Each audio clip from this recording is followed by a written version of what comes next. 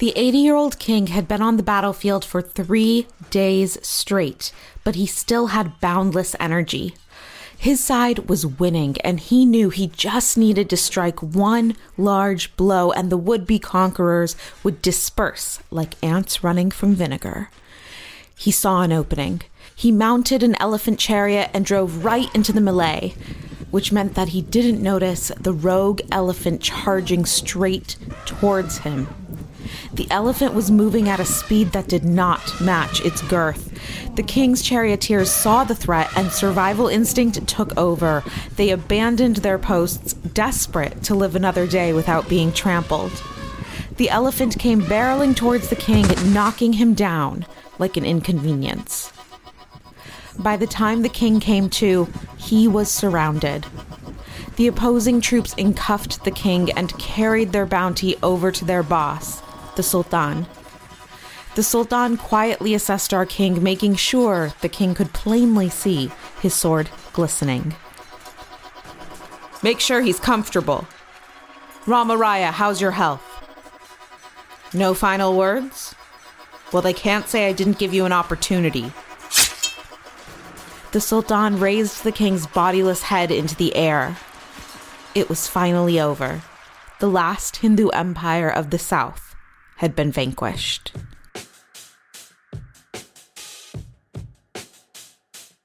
Hello, my name is Nikki Agarwal, and you are listening to Misrepresented, a podcast where we unravel how the world misrepresented South Asia's role in history. In December 2019, I visited Hampi in the Indian state of Karnataka. Today, Hampi is no longer a functioning city, just a site of ruins. But back in the day, Hampi was the capital of the Vijayanagar Empire. This empire ruled over all of southern India from the 1300s to the 1500s. Hampi was a world-renowned city and a wealthy center of trade. Just hear what this Portuguese visitor had to say at the time. "In this city you will find men belonging to every nation and people because of the great trade it has. The size of this city I do not write here, because it cannot all be seen from any one spot. But I climbed a hill whence I could see a great part of it. From thence seemed to me as large as Rome, and very beautiful to the sight." I didn't truly understand the scale and scope until I visited the old Hampi Bazaar. There were 2 parallel rows of stalls, all made out of granite. Each stall had 3 walls each, and they had open fronts to the large pedestrian path in the middle. These stalls were double-deckers, and they went on for so long that I couldn't see both ends of the bazaar at the same time. So that means there were hundreds, if not thousands, of vendors selling at this marketplace at one time. Beyond being a global center of trade, the Vijayanagar Empire was also modern and innovative as a government. Let me tell you a little bit about their tax system. So, in the movie Lagan, the key plot point was that there was no rain, so the villagers couldn't pay their taxes. In Vijayanagar, the rates levied were constantly assessed based on the conditions of the particular harvest. A portion of those taxes were then used to build irrigation systems that maximized future harvests, so it was like a positive feedback loop. Plus, any land that received water from tanks built by the village itself were considered tax-free. A lot of the art and culture we associate with South India today was developed through the Vijayanagar Empire's patronage, like Tamil literature and Carnatic music. And their justice system had an institution where citizens could appeal its decisions. I'm not trying to romanticize the past. Not everything was epically good. Like, the punishment for crimes were extremely harsh and involved a lot of mutilation and death. But the point is that Hampi was the capital of a huge, wealthy, international, and modern empire. And then within the span of a week, in 1565, the city and the empire came to a crashing halt. Hampi fell in the battle that you heard in the beginning of the episode, when Rama Raya, the 80-year-old leader of the empire, was beheaded. But why did that one incident lead to the abandonment of Hampi, and why did it mean the total end of the Vijayanagar Empire? When I was in Hampi, my tour guide told me why. The Vijayanagar Empire was surrounded by Muslim kingdoms known as the Deccan Sultanates. These sultanates were originally all one state that was founded by conquerors from Persia who had arrived in the 1300s. But after a century, the sultanate broke apart into 5 rival kingdoms, each ruled by a Muslim sultan. The sultans were often at war with Vijayanagar, but no one sultan was strong enough to beat the Hindu Empire. So in 1565, the Muslim sultans came together to destroy Vijayanagar and successfully kill the king. But they hated the king and the Hindu Empire so much that they spent 6 months destroying the entire city of Hampi, razing and pillaging every building and murdering all of the villagers. And thus, the metropolis disappeared overnight. I was kind of skeptical of this story. The idea of the big bad Muslims banding together to conquer the last Hindu empire in an Islamic takeover of the subcontinent. So I dug into it. What I found was that the history I heard from the tour guide was almost entirely factual, but I don't think it was honest. To explain what I mean, I'm going to tell you about the life and death of Rama Raya, the final leader of the Vijayanagar Empire. Now, the whole great man trope is one that the history books are plagued by.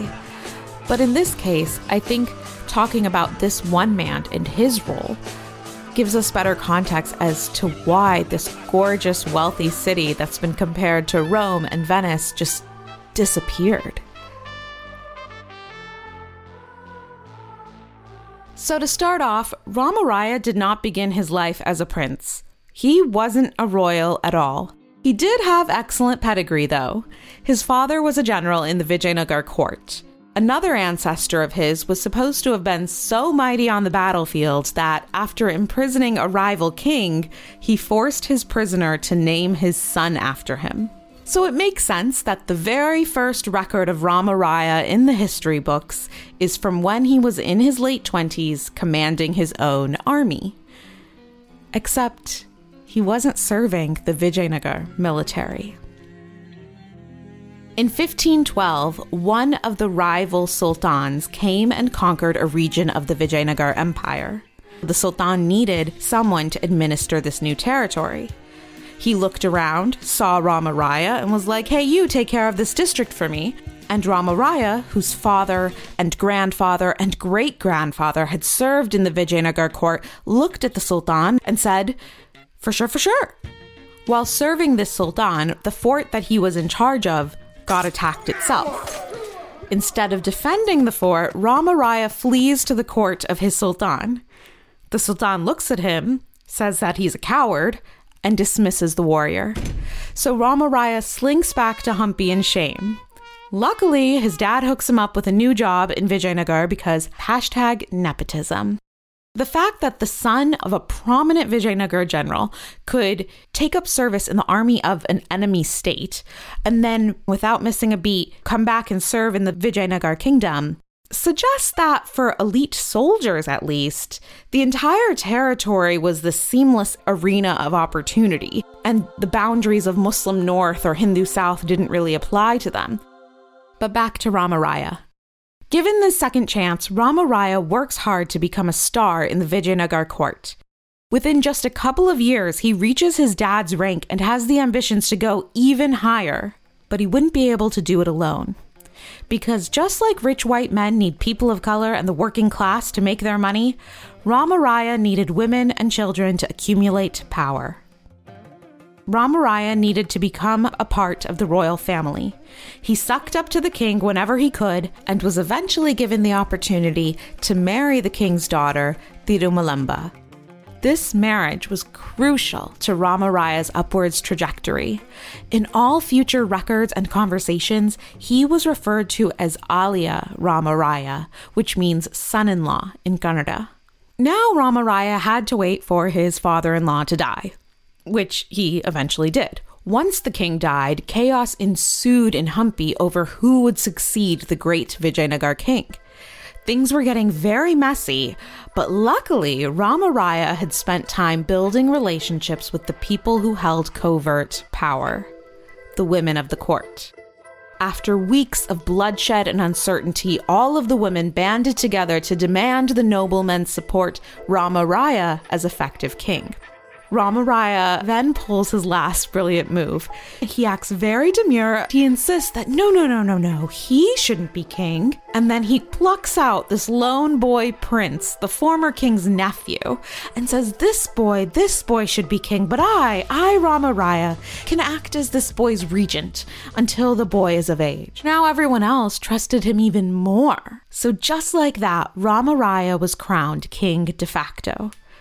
But of course, Rama Raya was just saying that thing about not wanting power. When the prince became of age and very reasonably asked for the reins of the empire, Rama Raya summarily locked him up. From then on, he trotted the king in name only out for an annual appearance. But the other 364 days of the year, Rama Raya was in charge. Now, Rama Raya truly had unbridled control of the empire. There was no more career progression for him, so the only thing left to do was to expand the empire. He looked south, as his predecessors had done, but there wasn't much left to conquer. The only way forward was up north, towards the Deccan, where the sultanates ruled. Like we mentioned in the beginning, the Deccan Sultanate was originally one state, but then they had recently broken up into 5 rival kingdoms. That meant that they were constantly battling one another viciously. They all wanted a bigger slice of that fertile Deccan plateau. At the same time, they were also often at war with Vijayanagar. However, the main border between the sultanates and Vijayanagar hadn't shifted in a while. The border city just kept switching hands every few years, as opposed to either side making any substantial gains. Rama Raya wanted to change that, but he knew he would have to play the long game. The first step was he needed an ally. One of the 4 sultanates was in Golconda. That's the sultanate that Rama Raya had served in as a young man. So he still has some connections over there. When Golconda is in the throes of a succession struggle, Rama Raya invites a boy prince to take refuge in Hampi. For 7 years, Rama Raya provides shelter for this boy prince, and he teaches him, he grooms him in his image. Then, at the end of those 7 years, he gives this boy 30,000 troops to go take over the Golconda throne. It took nearly a decade for Rama Raya, but he managed to create a loyal ally for himself. But of course, he couldn't turn all 4 sultans into allies. That would take 28 years. He didn't have that time. So he figured out a different way to maintain the balance of power. In 1557, he called all 4 of the rival sultans together and he sat them down and he said, look, you guys keep on fighting each other. Sometimes it's warranted, sometimes it's not. I'm going to be the bigger man and help you out here. If one of you is the victim of an unjust attack, we are going to sign a treaty right now that says that all of the rest of us, myself included, will go attack the attacker on behalf of the victim. The sultans weren't dumb. They knew that this was giving Rama Raya some extra power, but they decided it was worth it in order to protect themselves. So they all agreed to have Rama Raya be this kind of mediator, vigilante. From then on, Rama Raya acted like he was a contestant on Survivor, strategically helping underdogs to help take down the most powerful competitors, but then betraying those same underdogs when they threatened to become too powerful themselves. For example, there was a time where Sultan A and Sultan B decided to attack Sultan C. Rama Raya wanted to maintain the balance of power, but he didn't want to have to sacrifice his own troops if he could help it. So he goes to Sultan B and says, look, I know you think Sultan A is your ally right now, but he's actually about to betray you and attack your fort. So then Sultan B goes, whoa, thank you so much for having my back, Rama Raya. And he abandons the campaign, which allows Sultan C to live another day, and Rama Raya didn't have to leave Hampi. Rama Raya also had no qualms about creating alliances for short-term gain and then breaking those treaties whenever convenient. Sometimes he would betray his allies with 2 degrees of separation so that it wasn't an outright breach. There were a few times where he would catch wind of a sultanate or a different kingdom going to attack an ally. He wouldn't join in. He would arm those attackers behind the scenes. Kind of like how in the 1970s, the US would funnel money to Pakistan, who would then pass it on to the Mujahideen in Afghanistan. Rama Raya's war games took a brief pause in 1557 when his son died. Rama Raya and his wife were distraught. Many noblemen and statesmen traveled to Hampi to pay their respects, including, most surprisingly, one of the Deccan sultans, Ali. Ali showed up to the funeral ceremonies because he wanted to curry favor with Rama Raya. Ali was hoping that the two of them could team up against one of the other sultans. Rama Raya's wife was so touched that a former enemy could be so respectful that she ceremonially adopted him as her son. That's right, Rama Raya, effective leader of the Vijayanagar Empire, was now, in name, the father of an Islamic sultan. Ali spent 3 days in Hampi with his new adoptive parents. I wonder if either he or Rama Raya predicted that just 8 years later, adoptive son would conspire to kill adoptive father. We are taking a 25-second hydrating break. There are 2 components to this break. Number 1, go get some water. Your skin will love you for it. And then number 2, rate. Rate Misrepresented. If you are listening on Apple Podcasts or Spotify, you can give us some stars. Ideally 5, but I'll leave that up to you. Thank you.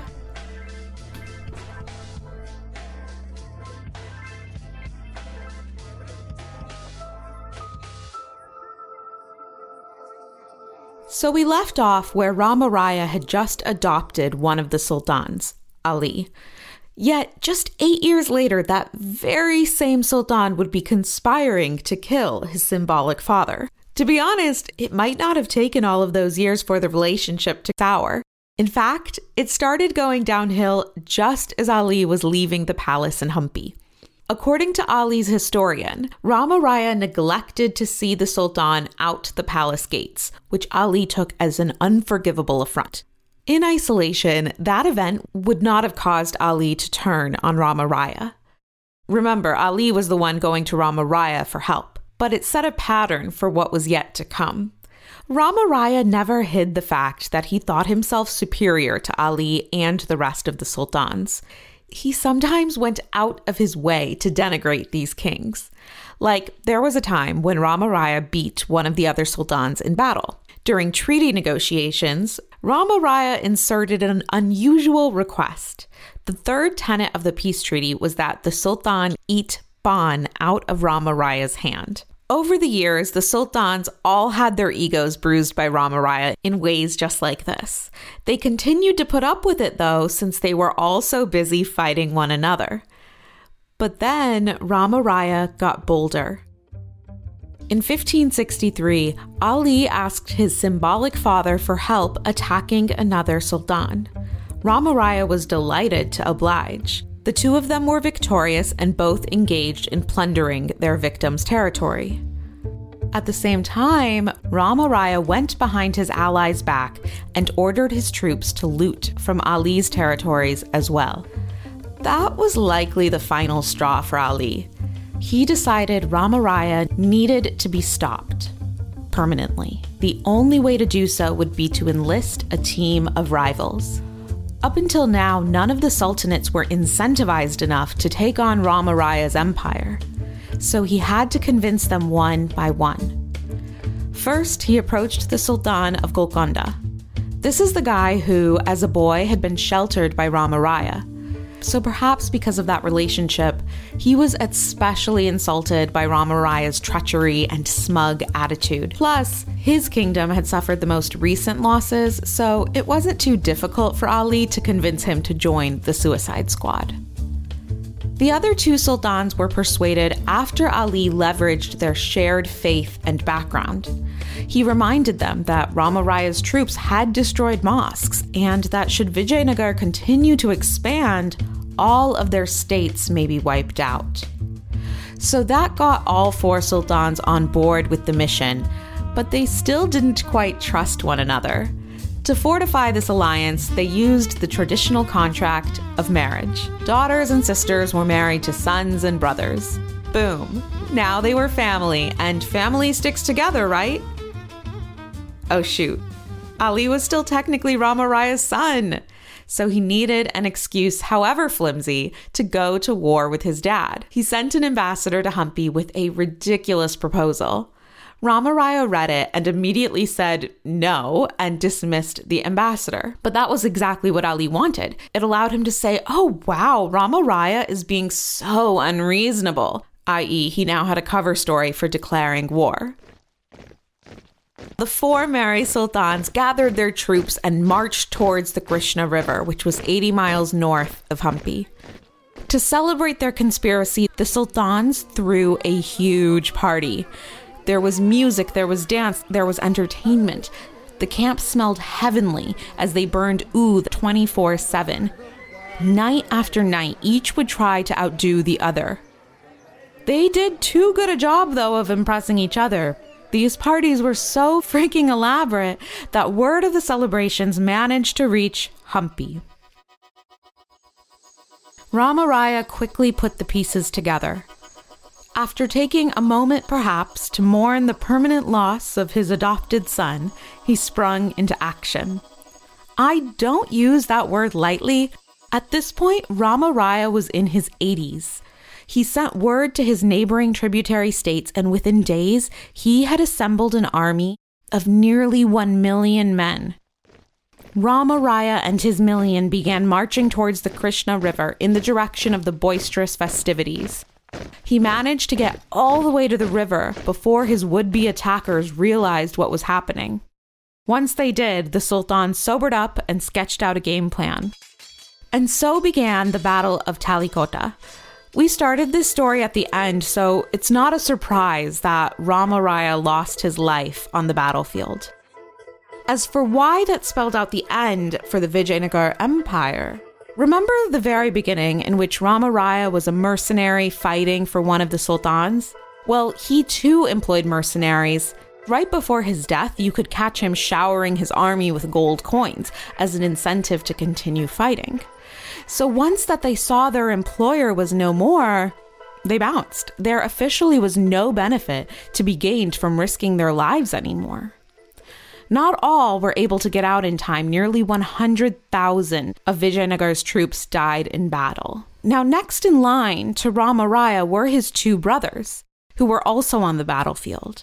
As soon as they learned of his death, they retreated to Hampi, not to defend the city or its citizens, but instead to grab the imprisoned boy king and as much gold and jewels as they could carry and run off to a summer palace down south. They were accompanied by the soldiers that were still loyal to the crown, and from there they attempted to restore Vijayanagar rule. But having lost a substantial amount of their army, trading revenue, and geographical advantage, their version of Vijayanagar held just a fraction of its prior strength and influence. Many of the tributary states that were once part of the empire just broke off and became separate kingdoms once again. As for Hampi, the peasants were trapped there. All forms of transportation had been loaned out to the army, so they couldn't even leave the city. According to one historian, nothing could be done but to bury all treasure, to arm the younger men, and wait.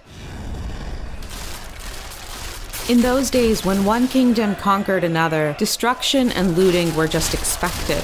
But this was something different. Temples, statues, and homes were all turned into rubble. Any Hampi resident that got within the army's sight was killed. And because Hampi was so rich, it took the sultanates 6 months to fully drain the city of its splendor and wealth. When they left Hampi, the city was unrecognizable. But they did indeed leave. The sultans had no intention of taking over Hampi. It would have been too difficult to administer a kingdom so far away. Instead, they retreated back to their respective kingdoms. As soon as they were back home, the Suicide Squad disbanded. They went right back to fighting one another, keeping one another weak enough so that they were all eventually subsumed by the Mughal Empire in the north. Hampi would slowly become rehabilitated over the next few years. In fact, it would once again become a trading post. But it was irreparably tarnished. Over the next century, it would go further into decline, becoming permanently abandoned in the 17th century. Palms would grow over the temples, and without any maintenance, buildings would continue to decay. The city was almost completely submerged in greenery, until a man by the name of Robert Sewell happened upon them. More on that after the break. Hey, it's Hanisha, the sound designer for Misrepresented. I wanted to hop on here today just to thank Arun Ramamurthy, Pele, and Dollar Blind for graciously licensing their music to us for today's episode. We have gotten a lot of praise on the music we use in our show, and that is only possible because of the amazing Desi and Diaspora artists who license their work to us for free or extremely reduced rates. And we need those discounts because we don't make any money yet. And this podcast costs a boatload to produce. So if you want to help us produce more episodes, please consider giving us $5 or $20 or $83, whatever your heart and wallet feels like. Just visit kahani.io/misrepresented to give. Thanks so much. Let's get back to the show. Okay, the story of Rama Raya is definitely a complicated one. But the one thing that is clear is that the story I heard from my tour guide and the one that you heard at the very beginning of this episode was a little too reductive. This idea that all the Muslim sultans band together to destroy the last Hindu empire of the South feels incomplete. Like, yes, that's what happened, but not entirely for the reasons that sentence implies. But we can trace back this simplified version of the story to 100 years ago, when the British needed this version to be told.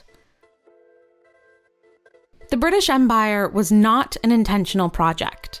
Instead, it was largely the outcome of a series of independent, short-sighted events. But when Queen Victoria crowned herself Empress of India, the British realized they needed to retcon a hero's origin story ASAP. As historian Burton Stein puts it, these Britons sought to devise an historical past, not for the sake of pure knowing, but for the purpose of controlling a subject people whose past was to be so constructed as to make British rule a necessity, as well as a virtue.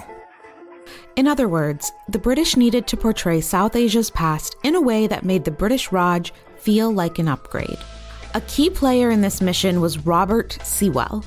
In the late 1800s, Robert was named the keeper of the Madras Records Office, where he wrote about Roman coins, Buddhist symbolism, various Indian education systems, and at the turn of the 20th century, he produced his most famous work, The Forgotten Empire.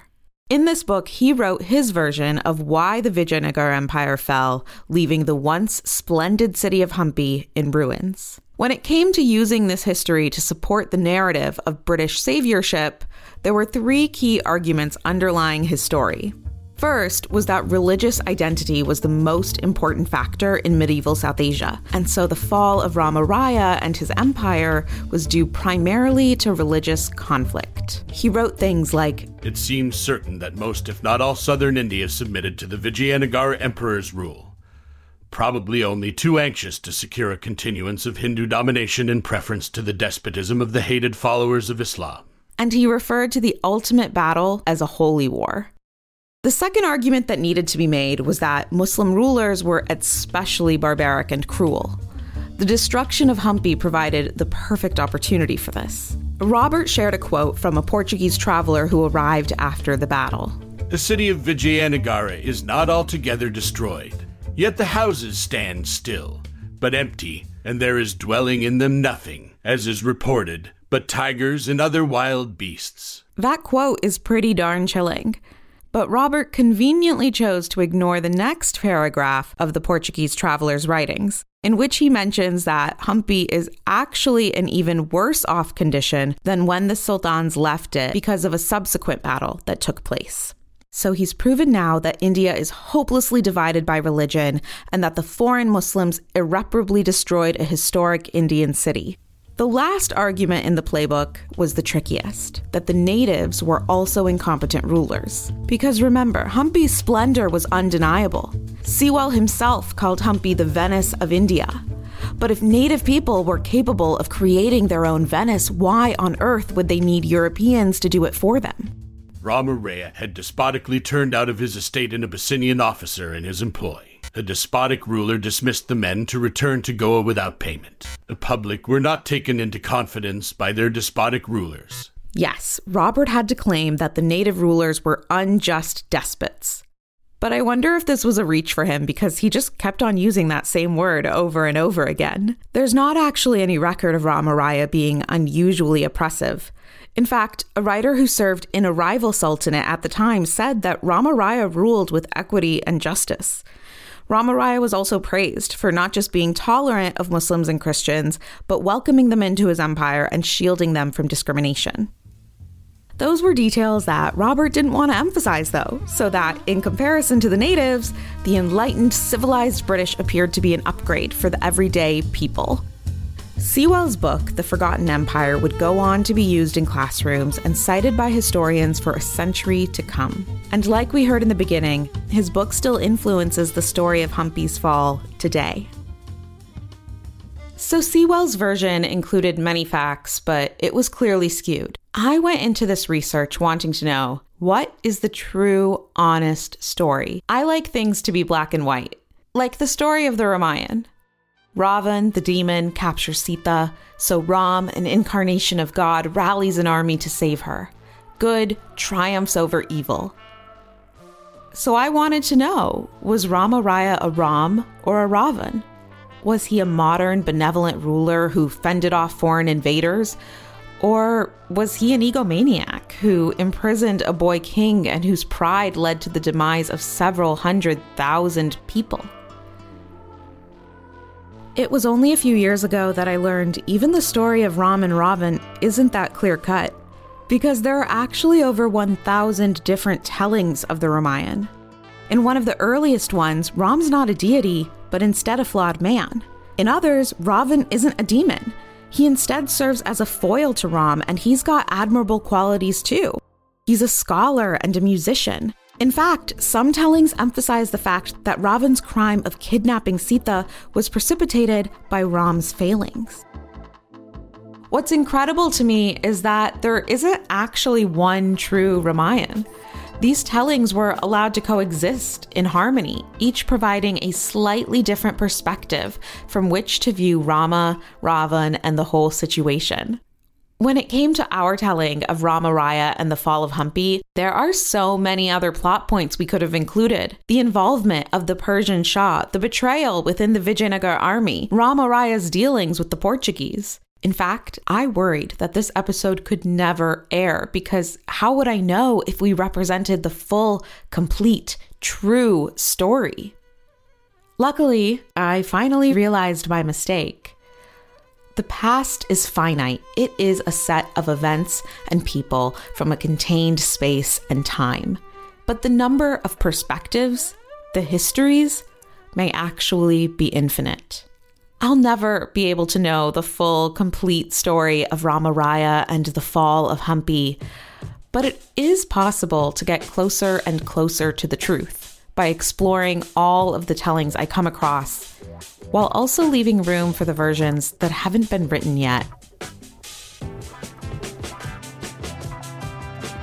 This episode was researched by Ranvijay Singh, fact-checked by Abhishek Tantri. The sound design was done by Hanisha Harjani, and the episode was hosted and produced by me, Nikki Agarwal. If you feel like reading the Ramayana or about more of Rama Raya's schemes, check out our annotated transcript on our website, which you can find at kahani.io.